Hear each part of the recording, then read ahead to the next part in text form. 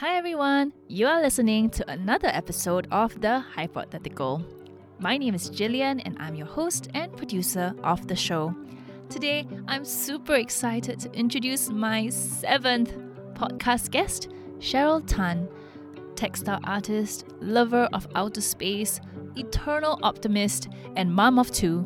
Cheryl is the brains and hands behind BeadBadWolf. Embroidery, sewing, crochet, punch needling, tufting, weaving, the list never seems to end. Her mission is to convince everyone that crafting can become the love of their lives too.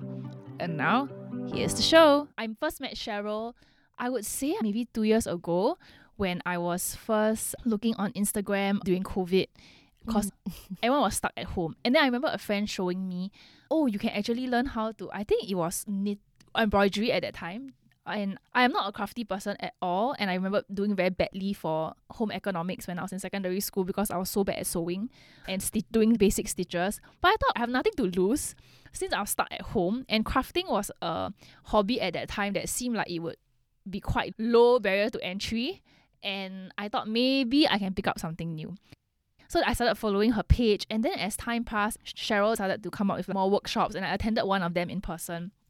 And I went to her first studio at Pearl's Hill Terrace. I remember it looking really whimsical and artistic, and I was so drawn into how she was able to make something that was so fun looking, also a business.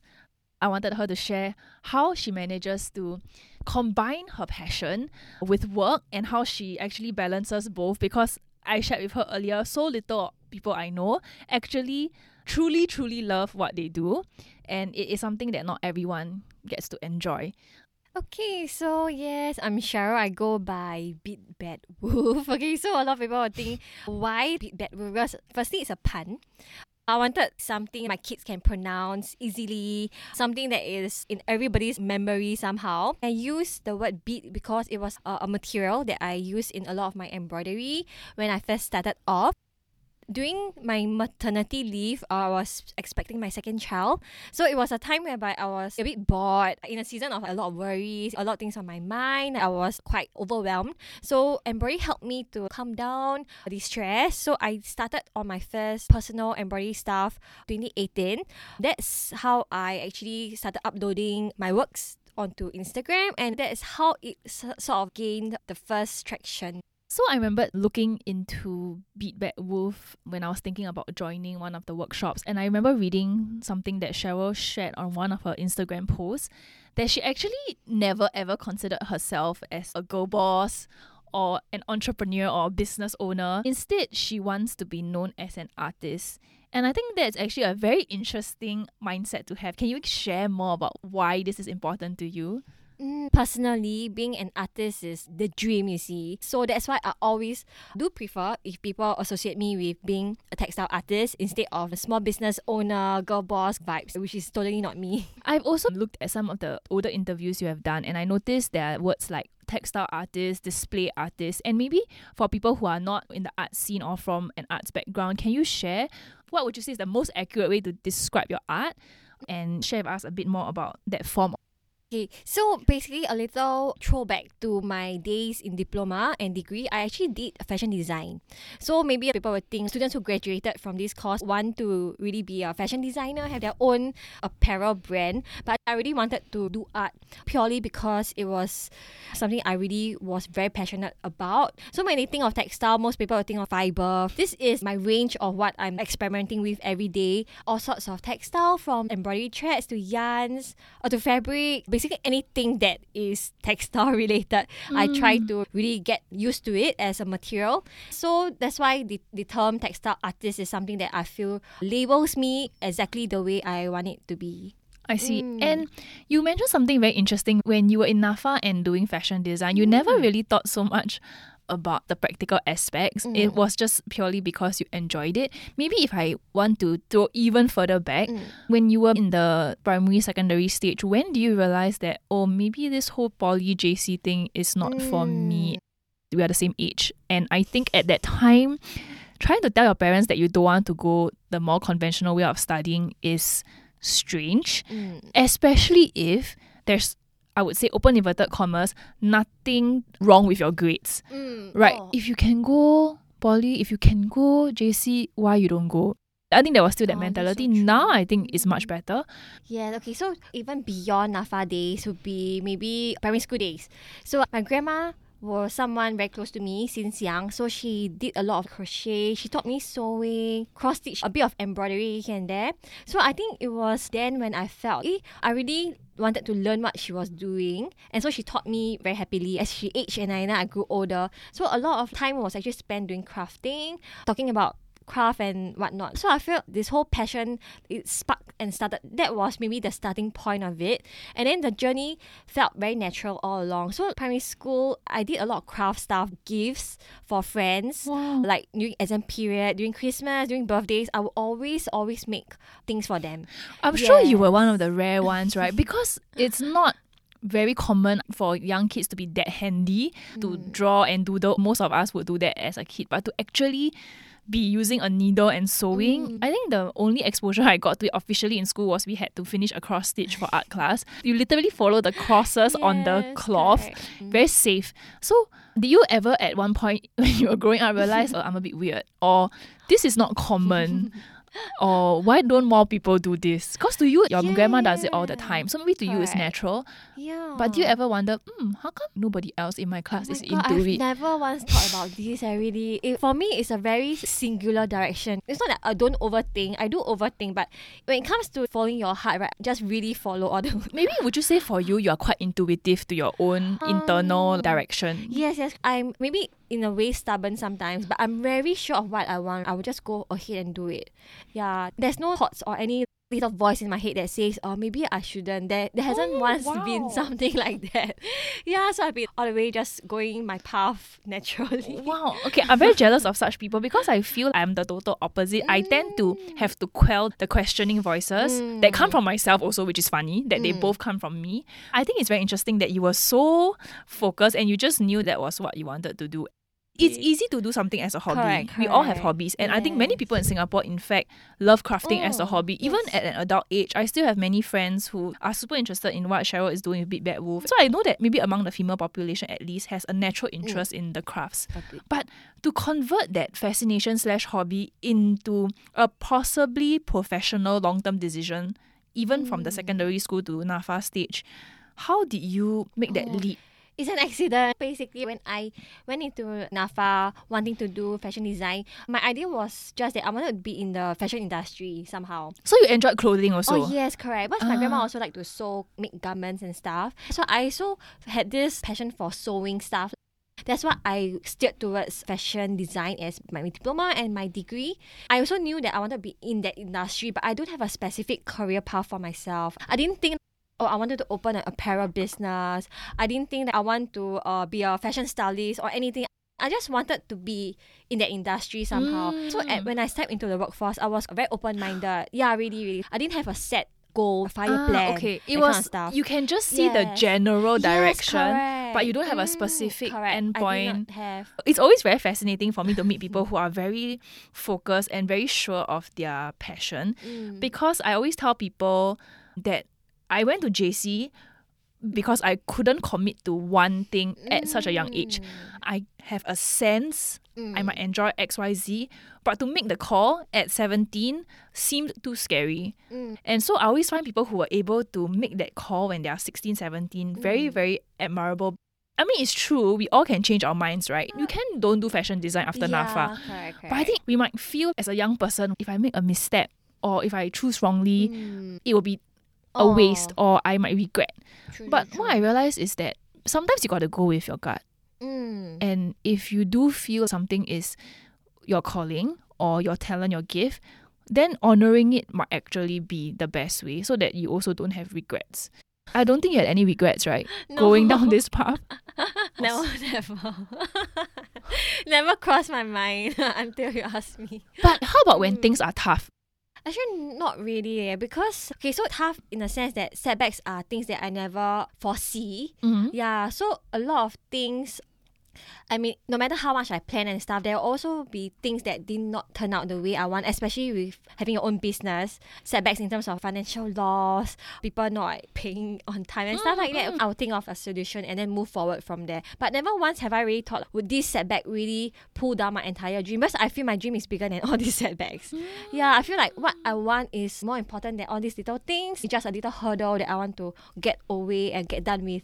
Yeah, so that's how I see all these little setbacks. Because ultimately, I'm really living in my ideal life and ideal career, I would say. Wow, that is a very refreshing approach, because I think sometimes it's easy to get lost in the weeds as you're trekking through the forest. You cannot help but feel disgusted by the worms on the ground, annoyed by the branches, feel hungry, feel cold, and that might make you feel like the path or the trek in is not worth it.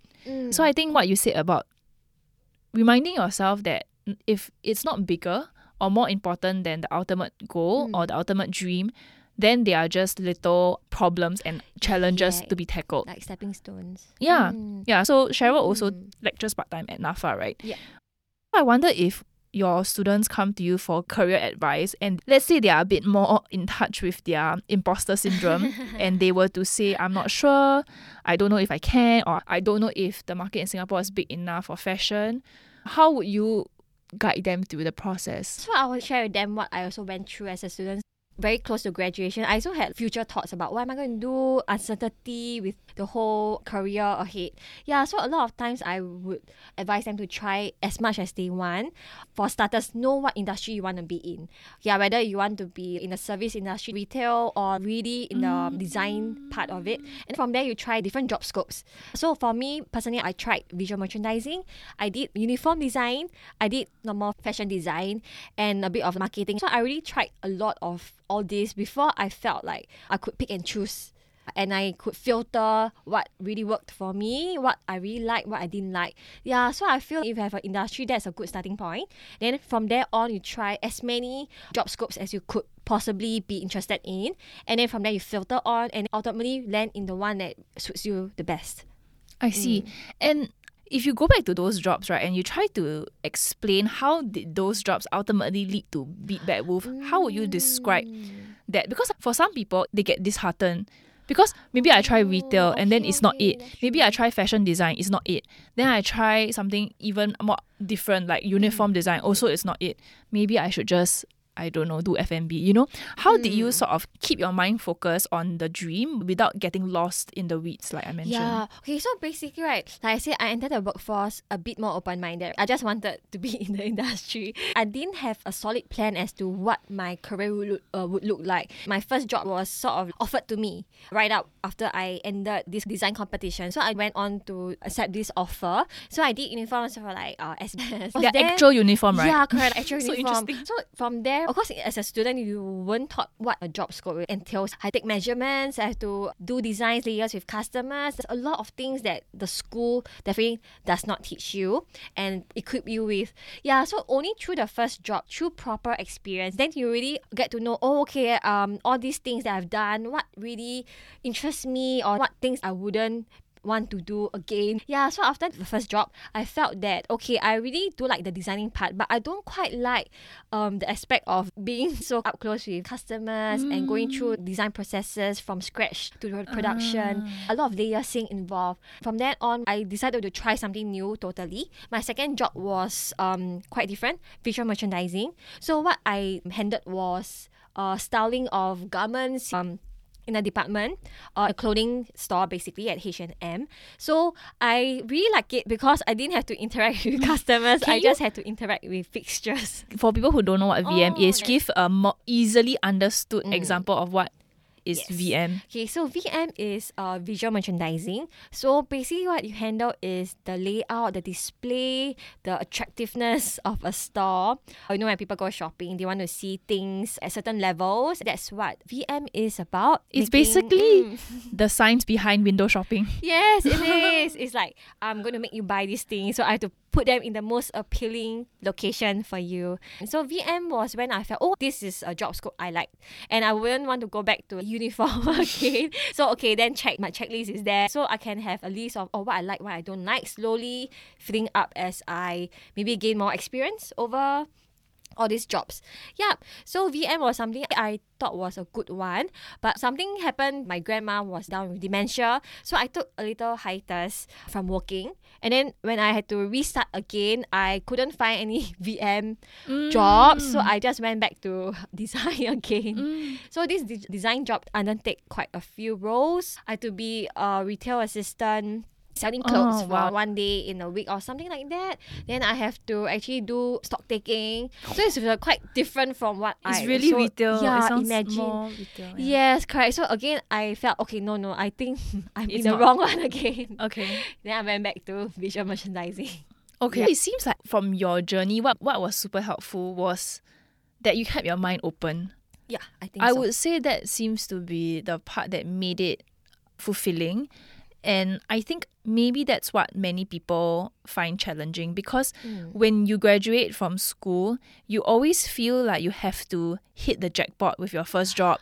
Every job you take should move you closer and closer. But like you said just now, you felt like you got further at some point, even though you did more jobs. Correct. And I think the only way to overcome this might just be an open mind, because life does not always go out as you plan. In fact, life almost never goes the way you plan. Yes. And if you box yourself up, it's torture. Yeah, and I agree. There needs to be some patience. How do you look back when you were taking stock on your few years and like, how did I end up in a job that's even further than what I... Oh, correct. Yeah. So I'll say this is the wake-up call. So I really love the fashion industry. But when I actually worked in this industry, across these various job scopes, then I realized that, hey, this is actually not really what I wanted. So it was a wake-up call, even though I was in the scene. I really achieved my goal of being in this industry. But it just wasn't it for me, after some time. Okay, so it was helpful, I guess, because it at least steered you away from what you don't want. Yes, correct. Like the checklist, I know what I wanted now and I know what I didn't want anymore. So it helped me filter out what would be my ultimate or my ideal career path actually. You stepped into BeadBadWolf because you were embroidering more during your second pregnancy and you wanted to calm down.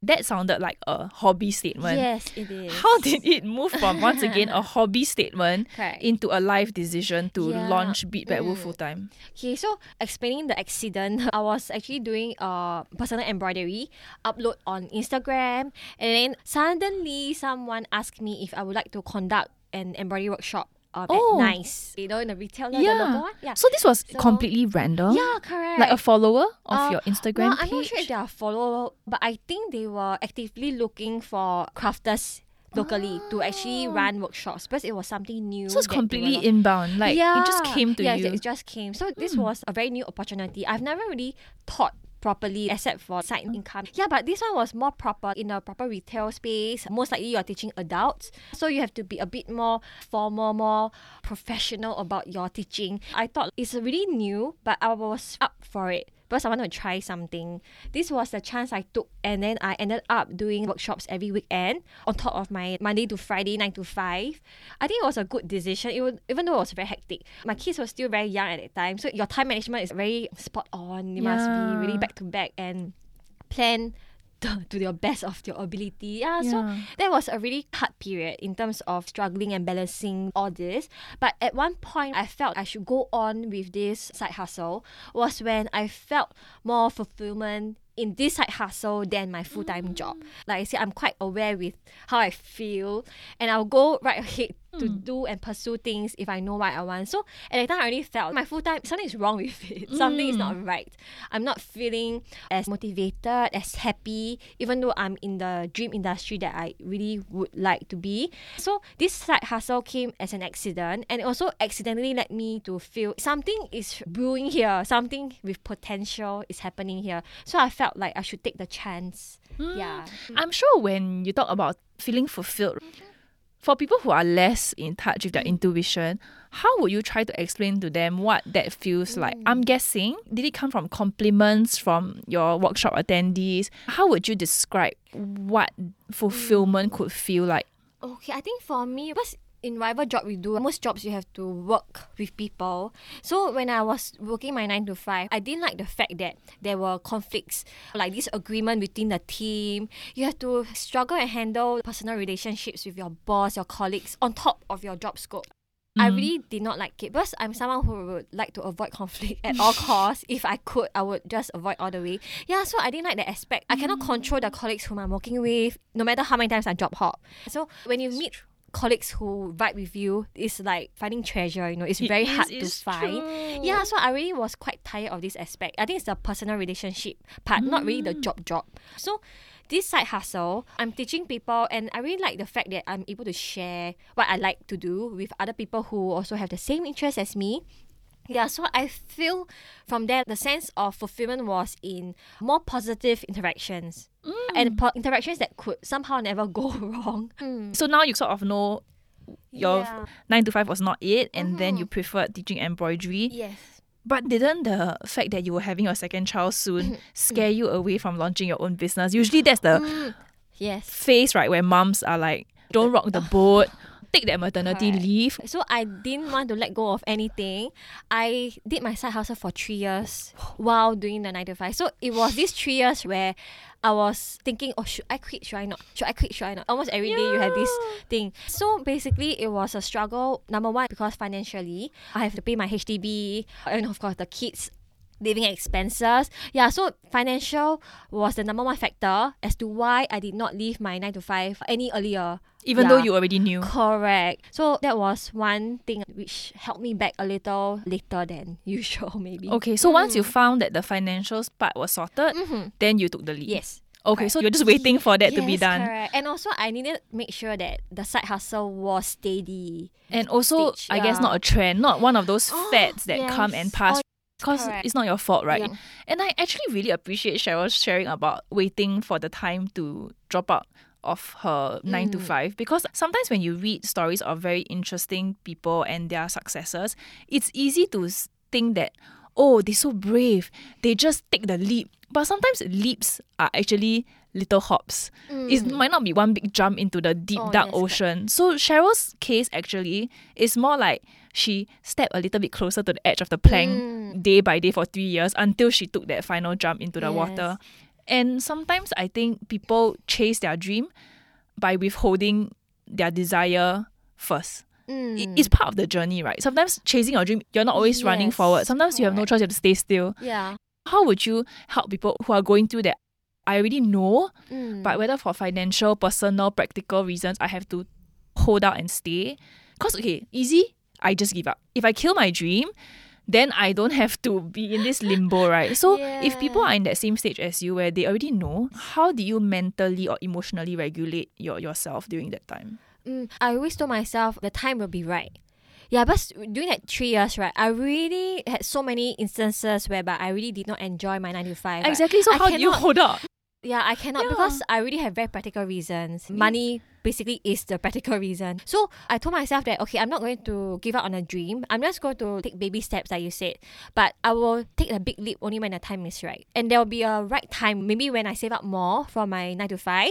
Maybe when things are more settled with the kids and the family, then that could be my right time. So mentally, physically, financially, factors of this kind, I feel like people who are in limbo is definitely one of these factors. I think you most likely have to wait until the time is exactly right for you, and then you go ahead. I don't speak for creative people because I'm not creative, but I'm guessing that creative people feel very stifled when they cannot express.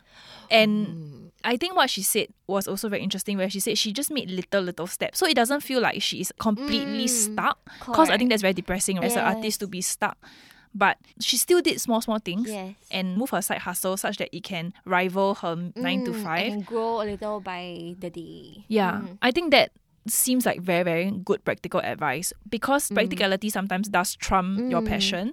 And I think it's a very realistic scenario that she painted for people who might also want to do something like what she did. And they might think that, oh, she stumbled into this with no obstacle. Because even though she said earlier that she has no emotional things holding her back, like she was always sure, sometimes even though you're very sure, life doesn't allow you to take that step. My timing wasn't right. Yeah. How do you comfort yourself though? Because if your job sucks, right, it's torture. I have been there before, and torture. every day feels like an eternity. The worst part about her situation, I feel, is that she actually knows what she wants to do.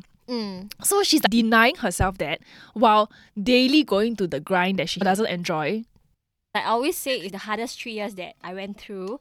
But once again, I was very sure that I really wanted to pursue crafting, conducting workshops full time from then on. I think the whole reason is because I really love it so much. I felt this is something that I've never felt before. This sense of awakening. Wow, I really like to do this. I would like to do this every day. So instead of my 9 to 5 being this motivation, I was looking forward to weekends to teaching. And this part of teaching is one thing. But for me, I also constantly try to create new artworks for myself, basically personal embroidery, personal crafting time for myself. So that was the one that helped to keep my stress in check. I think that makes sense. If you continue to retain manners of expression that still honors your creativity, then you have the power to push on towards your goal. Because sometimes I think the practicality can wear you down and make you feel like it will take too long, it's too difficult, I should just do retail or merchandising since I'm not bad at it. It pays me decently. And to that, I have another question. So in my job, the struggle that I actually face with is the writer's block. And I wonder, is it real for you guys? And how do you overcome artist block?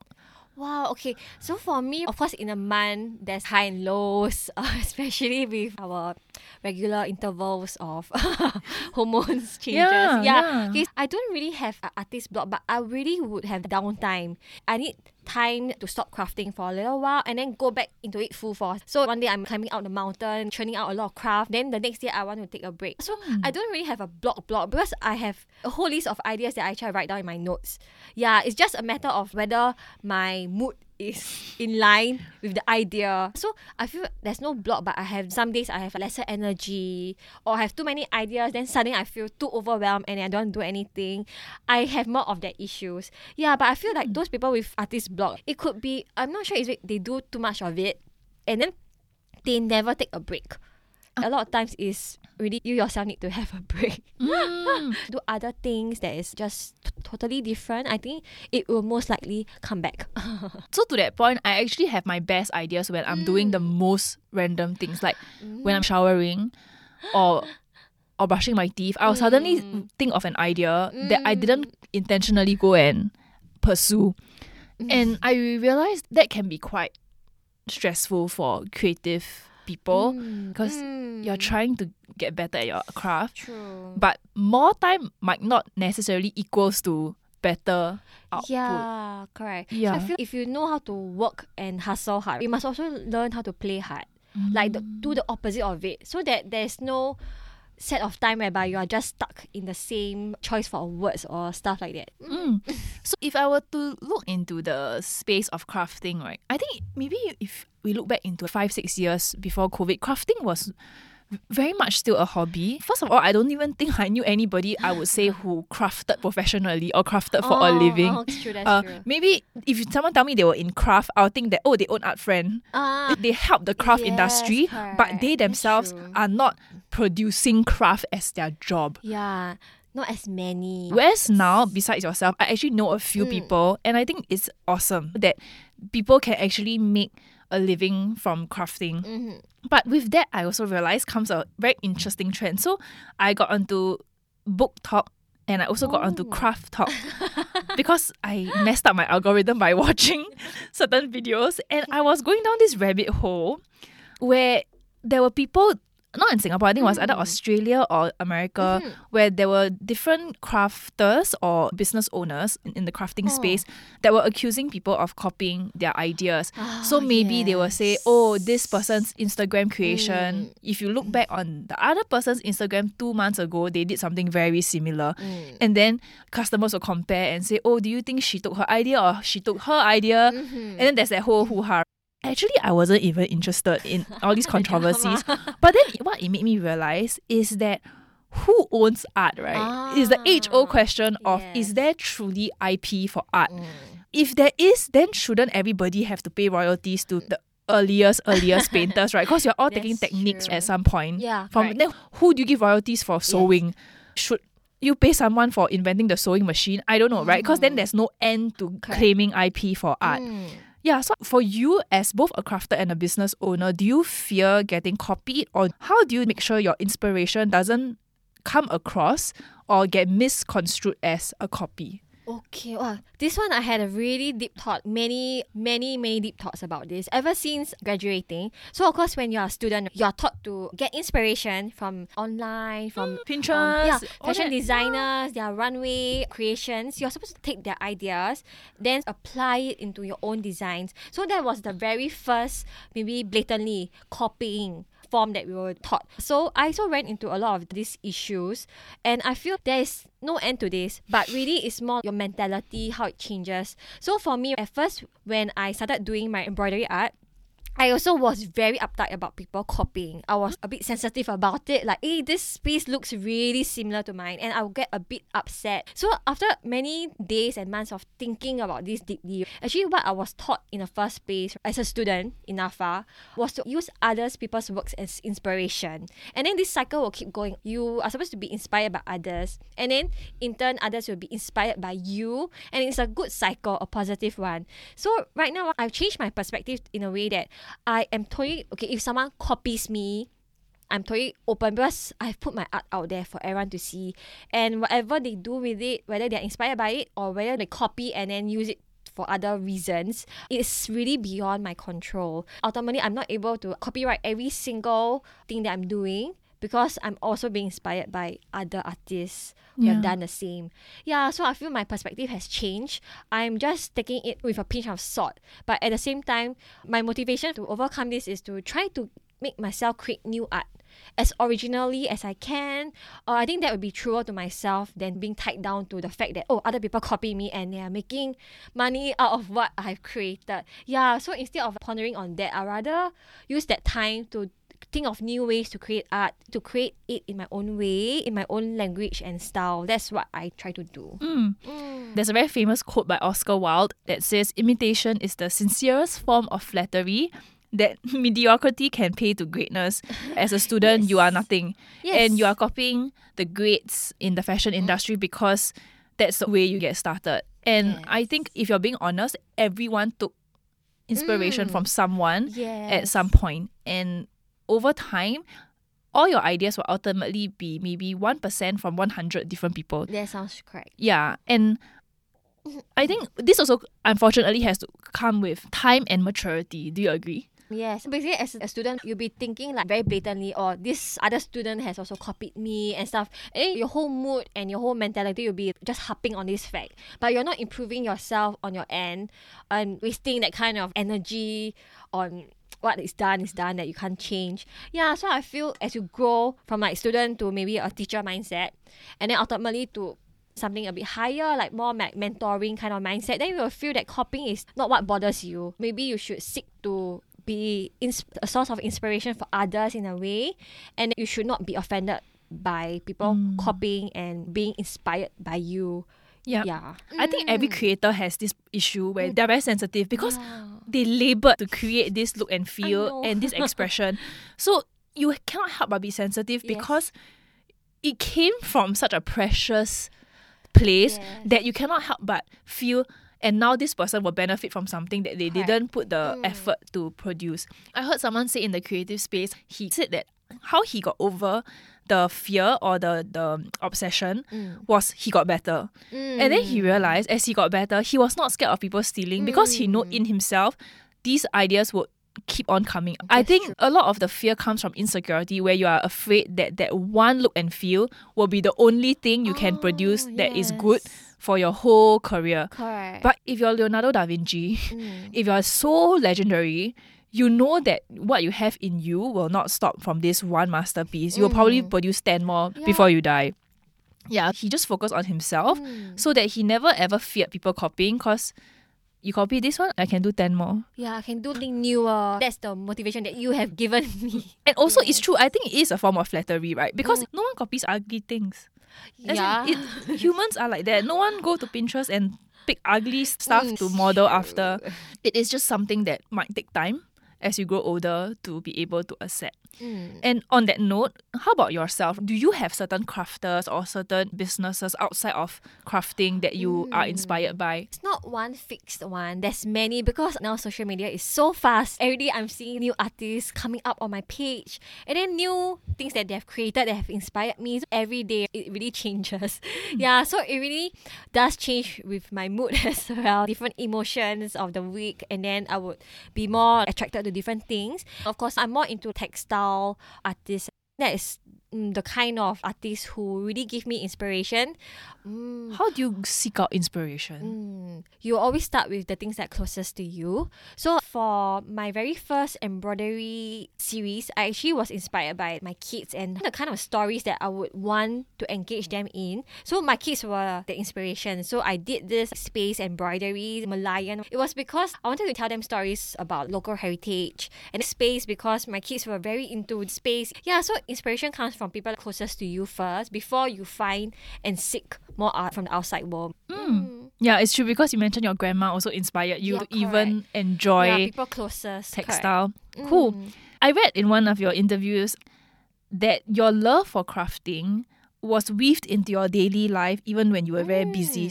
That's how you sort of keep pace with honouring your hobby and passion, even though the practical sides of life have to come in. So Cheryl shared that when she goes home and puts her kids to sleep, after that she will go to one corner and start sewing and embroidering stuff.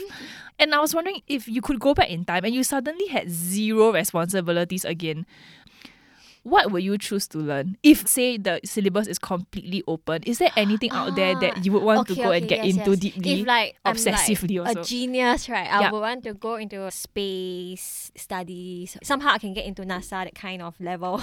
Yeah, like becoming an astronaut. Yeah, that would be it. Why? I find that interesting because it is not what I expected. Okay, so basically I have this very burning question since young, and that has never been answered, which is what all the scientists are trying to find out. Are there, different types of world, planets? What kind of situation is going on outside of Earth? So it's something that no one really has proper evidence of, and it's something that I always dream of very often. Not just dream like literally when I sleep. I literally dream such dreams, like me floating in space, like traveling to different planets to seek out, their origin and stuff. So this is something that I would definitely do. Nice. And I think sometimes not everyone gets to honor all aspects of their dreams, but that's true. It doesn't have to not be part of your life. True. I think sometimes people are quite black and white. If it cannot be my career, it cannot be my job, then I will give it up. Yes. Which I find very sad when I see friends give up certain things that they are passionate about just because you cannot make money from. Like you just throw it out because of practical reasons. So the fact that Cheryl is honouring her crafting side but also has a deep and keen interest in a completely unrelated topic is proof, right, that no one person can do every single thing at the same time. Even if you are very, very free and successful, you have to take time for each one to do it well and deeply. Now, it's a good connection to the next point about what Cheryl shared earlier about getting her inspiration from outer space, which was her kids' own interest that they got into as well. Yeah, they spreaded their love of the outer space to her. And I think in our generation, maybe you would see that having kids is something that is not very as traditionally upheld as our parents' generation. Maybe for their generation, I'm guessing also that it was a rite of passage. Oh, yes. It's like, how you get married, don't have kids, then do what? Yeah. Whereas now I feel our generation is much more intentional. It's a choice. Right? It's more, why do you choose to have kids? Yes. Or why you choose to not have kids? Whereas I don't think the generation before has that mentality. Yes, correct. So for how old you are now, you actually must have had kids when you were quite young compared to the general population. Correct. Yeah. And I'm curious, how do you know that you wanted children? I ask because usually people who are very focused on their goals and definitely know that they want to become a fashion person or an artist, you are so focused, you will sort of fear that if I have a kid, especially as a woman, no matter how much society progress, women will always bear the brunt of childbearing, because scientifically child rearing will still fall heavily on the woman, especially when the kid is young. Yeah, how do you balance that desire and also the fact that you were so sure that there was an industry that you wanted to thrive in and go into? Okay, so in my mind, when I was younger, let's say during early secondary school, I already knew I wanted Children. I knew I wanted children at a young age, and actually, I also wanted to get married early. Yeah, so from say 13, I already had this vague idea that okay, cross fingers, I hope I can get married by 23. Did you? Yes, I Wow. did exactly at 23, and I also did hope that I could have kids at an early age. So for me, crafting career and family is totally two separate roads. For me, they never intertwine. So I feel there are just very different aspects that I cannot have them overlap each other. Both are things that I am truly passionate about. I was very sure in my head that I wanted to have a family and a career in something I love, but I never once saw it overlap or burdening each other in any way. I came from a single parent family. But I was very close with my grandma and my cousins. So technically, there's a little sense of loss without a father figure. But I had this fun with my extended family. And it was so much fun that I felt that I really wanted a big family. So maybe that was a thought that came into me. Since I don't have a really proper father-mother kind of dynamic. So I wanted more than what I had right now. I wanted a bigger family which comes in the form of maybe more kids.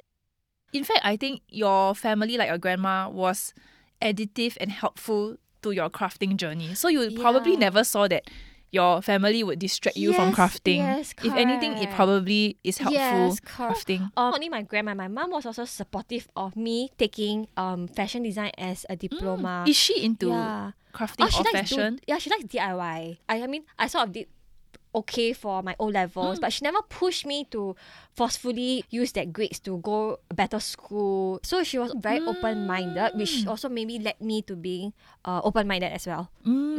So what would you say is the hardest thing about balancing your work and your children?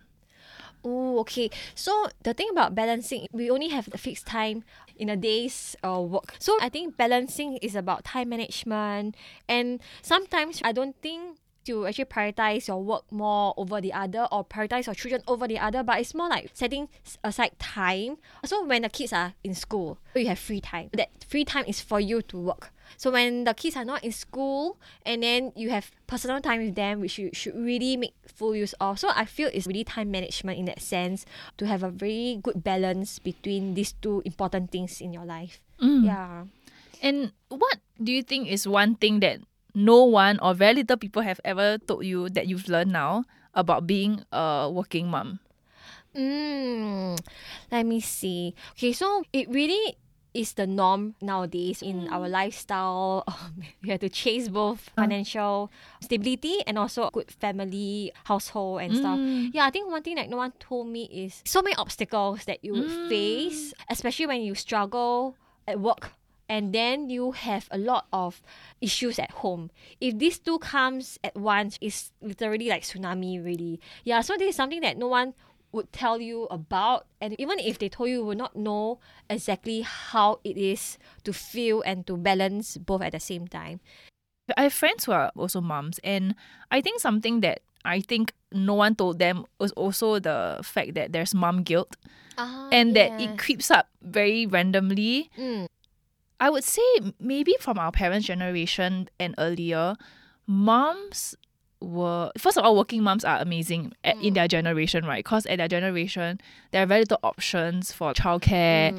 There are lesser options for maternity leave or parental care leave. So usually our parents' generation are less able to balance their free time with their children. So it's more like if mommy has to work, then you will just not see mommy for however long mommy is busy. So whereas now I think parents, maybe from our, I don't say trauma, but maybe from our own experience, we don't want to inflict that on our children where they always feel like your work is chosen over them. And I think that might have made us more sensitive to mom guilt, where we feel like, oh, should I feel bad that I want to go on a staycation with my girlfriend? Is it wrong that I want my me time? Yes, I know. Is it weird that I don't want to spend 24/7 with my kids? Yes, because you are still your own person, right? Correct. And I wonder, how do you balance that, especially as an artist where your sense of self and your creative expression is so important.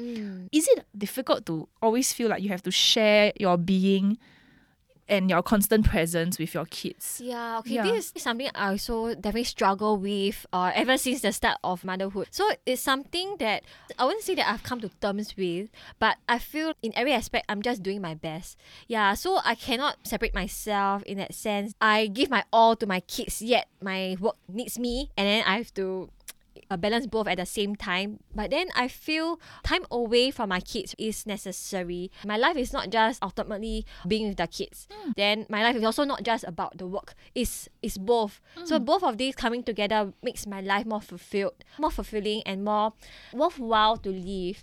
Yeah, so I always tell myself this, that whatever I'm doing, I'm really simply enjoying it to the best of my ability. So when I'm with my kids, I will try my best to enjoy my time with them. And there are times where I have to be away at work more often than I'm with them. But at work, I also truly enjoy what I'm doing.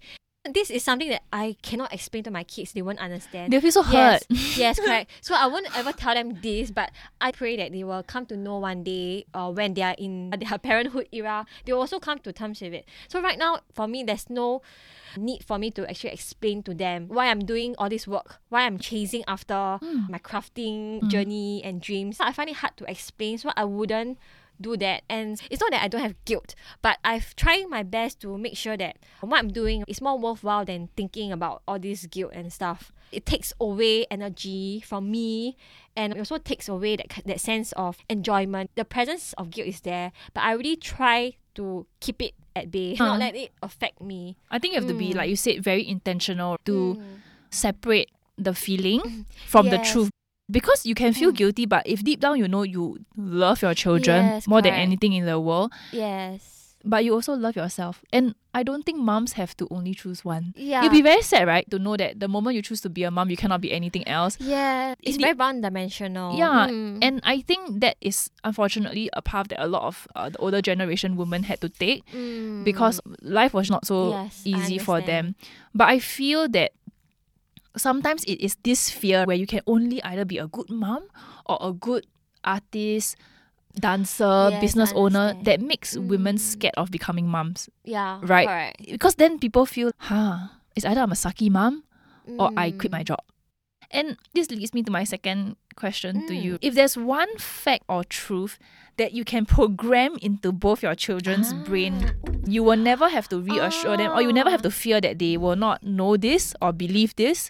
What would you choose for them to know and believe without a doubt? I think forever, without a doubt, they need to have this unwavering belief that their parents love them unconditionally. So this is something I struggle with as well. I do not tell them enough and do not express it enough for them to know. They will ask me, "Oh, mommy, do you love me?" Or "Why are you not here? Why are you at work?" So I feel that I'm not expressing enough, so much so that they will still ask me such questions. Do you think that you don't express it enough in spoken words? Correct. I feel it's still unspoken words because I try to show through actions, but kids just want to hear it. I feel they need this hearing portion. I think so. Every single day, I think it's really what they need. It's just something that you should give them. Because action sometimes it means different things to different people. Especially if I buy a certain toy like Peppa Pig for my daughter, but she does not like Peppa Pig. It's not her interest. Her interest is in anime. So it's not that I've shown the wrong kind of action by buying a gift, but the interest just does not match. What I'm giving is not what she wants to receive. So I feel words are the most reassuring. The funny thing though is that we always say talk is cheap. As we get older and we get into our own relationships, we think that if actions speak louder than words, then shouldn't actions be enough? What I've come to realize is that no, you actually need both. And it doesn't mean that if you do a lot of one, you can then don't do actions, or that if you do acts of service very well, then you can don't do words of affirmation. I must say though that I think words of affirmation is very, very tough for Asians because our parents don't say to us.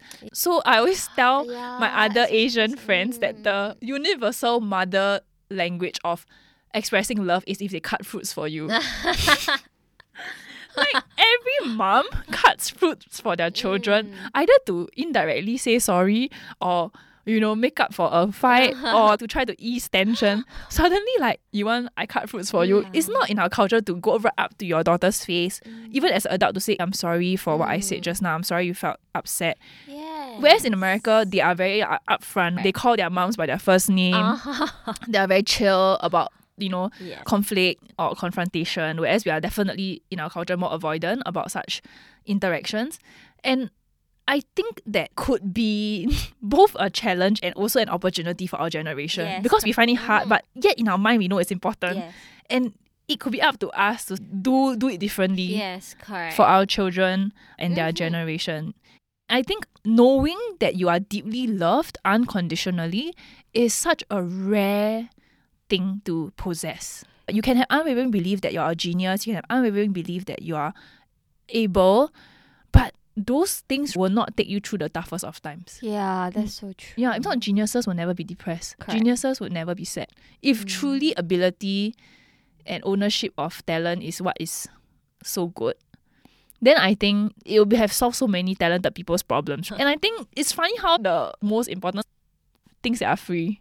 Oh, you're so true. The best things in life. Yeah. It reminded me actually when I was a child, I did ask my mom a lot randomly, Mommy, you love me? Very randomly. She's watching TV. She didn't say anything to make me think otherwise. Yeah. But I always would ask her. And she of course answer me and say that, Mommy of course loves you. But if you ask me now why I asked her, I also don't know why. I don't know whether subconsciously I feel like my needs are not met and I'm reaching out. It's possible. Yeah. But it could also be curiosity. Maybe they hear the word love a lot in the cartoons they watch, or they hear the word love a lot in the songs they sing. I like Barney, I love you, you love me. They just wonder, what is love? And do you love? So it could just honestly be a curiosity. I think this from a kid's point of view and an adult's point of view is very different.